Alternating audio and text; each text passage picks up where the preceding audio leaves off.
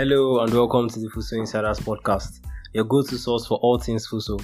I am Mantra and I'm excited to be your host for today's episode. Today I have with me here Samuel, Risku, Omedugu. Samuel, Risku. Welcome, Samuel. How are you doing? I'm doing fine, man. I'm doing really good. So we have a couple of things to talk about, like what happened last week and what we're expecting this week. I guess we have a lot of things happened this week. We had like 2 matches, like basketball, football. The 100 level B students came in like in full numbers. They had orientation. The numbers. You mentioned the numbers. They've doubled the school, man. Like everything is just so. There's no way you can say school now and you don't see people everywhere. It's crazy now. Yeah, they should be like the most populous in the school, like the sets. That's a set.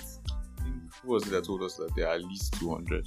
At least. So I know somebody mentioned it to us. So like even if they are like 180, that's still higher than both our sets. And they said I think our sets were 90. Set before us they're like 120 or so. So anything about 210 is doubling the school. Yeah.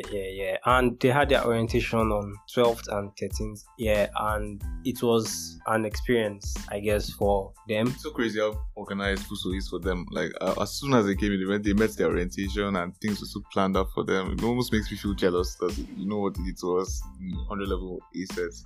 I think we spent like a month in school before they gave us any orientation, and it was just. But at least it looks like things are getting in order for the school. They also they took them on transport on time. They took them to Double K campus, right?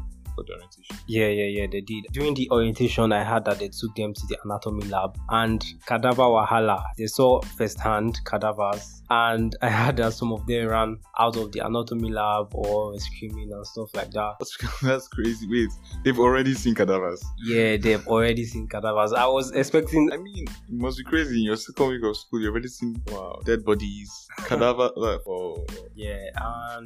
And about the basketball match that was held on Saturday. It was played on Saturday, the basketball game, yeah. Samuel, you were there firsthand. What did you think about it? The game was a good game. I mean, it was supposed to start by 4, and I think by the time I got there, everything was just perfect. Like the sun was shining, the sky was clear, and then people had started coming out. The teams came out a bit late, but it was still good. It was an in-school match between 2 sub-teams of the FUHSO Giants. FUHSO Giants is a basketball team, so the Warriors versus the Lakers, and I don't know. What I saw from them was just very encouraging. I know they were supposed to have a match planned that Saturday. Yeah. With the externals, but then they shifted that match to Wednesday. So they planned this match between themselves to see how well prepared they were, to train some other things, and also to just test some skills. And from what I heard from both of the captains, they were both very excited to like play the match and see their levels and test the game against each other. And the match itself, it was like box office worthy because it started very one-sided and then ended one-sided, but in a completely opposite way. Yeah, it's exactly because from the scoreboard you'd see that at the first half of the game the scores were like 16-8 in favor of the Lakers. Exactly, the Lakers started very hot. I think even in the first minute they came out to an 8-2 lead, and it was just like, when are the Warriors going to score any points at all? Yeah, so it was, and the second half was just very impressive, I guess, because like how would you go from 8 to 46, because the game ended 29-46 with Warriors winning. Yeah, so what happened is that as we saw like what we saw in the first half was basically the Lakers, they were passing the ball around a lot. They were doing a lot of like team basketball, running plays for their members. You see there were a few alley-oops in the first half. You see from the point guard to I think Owi made a few dunks, and then it was mostly team playing and those kind of ball. While the Warriors were struggling to get the offense together, there were a lot of fouls happening. The referee was giving a lot of fouls, so it was a very ticky-tacky game. The match wasn't really flowing for them. But then in the second half, I think there was an injury to the center of the Lakers.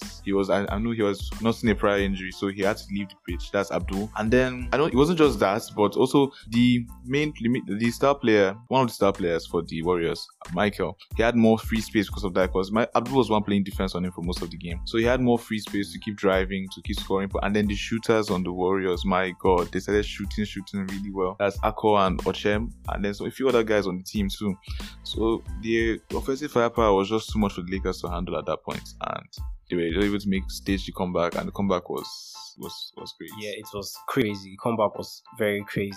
Speaking about Michael, this is his first match with FUHSO Giants. Yeah, this is his first game as a team member of FUHSO Giants, and his performance was very impressive because he scored the highest points. He took a lot of free throws in the first and second quarters, and he was one majorly making plays happen. Then from the second quarter onwards, when he had more space to roam, when he had more space to drive, he was really the engine of the offense at that point. And his other teammates were benefiting from that space around him too. Yeah. We also interviewed a lot of other players from the team, from both teams, which is just one team, FUHSO Giants, and they had a lot to say. Footages of the interviews will be available on our social media platforms. It was quite difficult to pick an MVP, man of the match at the end of the game, because there were a lot of impressive performances, even from the Lakers too. But specifically on that Warriors team, as a winning team, they had 3 players in double-figure points, and that was Mike with 15 points, Akko with 14 points, and Oche, who also had double-figure points, I'm sure. But I think at the end of the day, what we gave man of the match based on was performance on both ends, because that's what basketball is about, offense and defense. And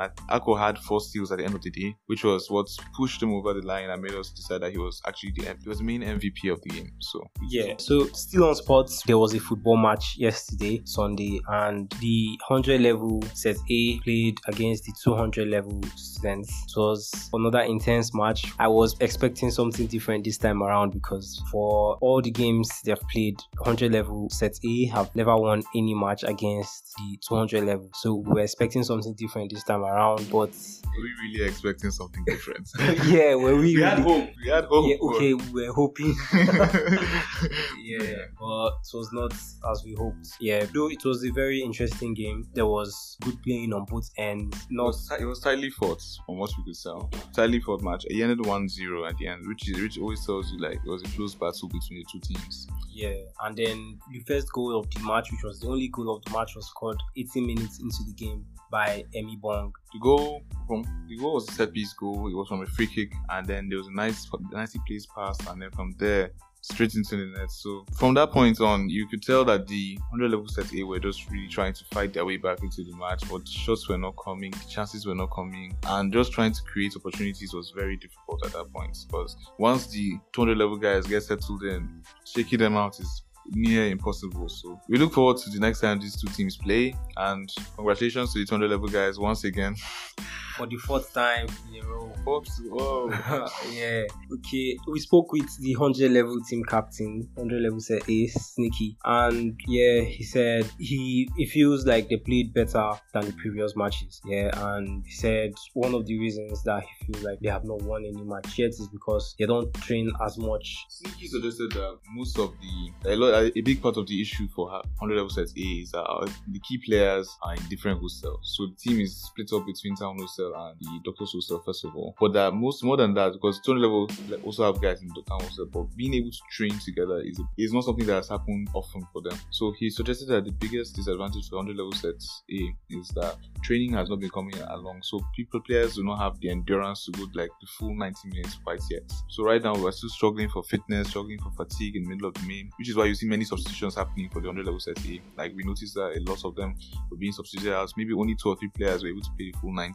But the 200 level, they come out for aerobics, they are more fit, and they made that count in the end, even though it was just 1-0. You see the fitness on them. Yeah, and training is actually very important. It's just like prepping before you do anything. Preparations are a very, very, very important aspect of anything you do. Just like in our education, we have to prepare a lot, you understand, for exams, for tests, and even when you are not having a match, even when you are not having an exam, you still have to keep yourself in good shape and all of that. So training is a very good thing. Speaking on training and education, the 100 level set B are supposed to start their lectures today. Hopefully they do that, because with the amount of lecture halls available, yeah, but hopefully by the time you listen to this podcast, everything is sorted out. The timetable is not out yet for them, so let's see how it goes. And as always, please remember that your hygiene is very, very important. So keep your environment clean, practice good habits, and because it's very good for your well-being and for the well-being of others around you. If you are yet to listen to our previous podcasts, you can still check them out, and you can check out other contents on our social media at FUHSO Insiders on all social media platforms. And that's it for this week's Monday Scoop. Join us next week for more updates and insights from FUHSO Insiders. Thanks for tuning in. And remember, stay curious, stay creative, and stay engaged. Thank you. Yeah.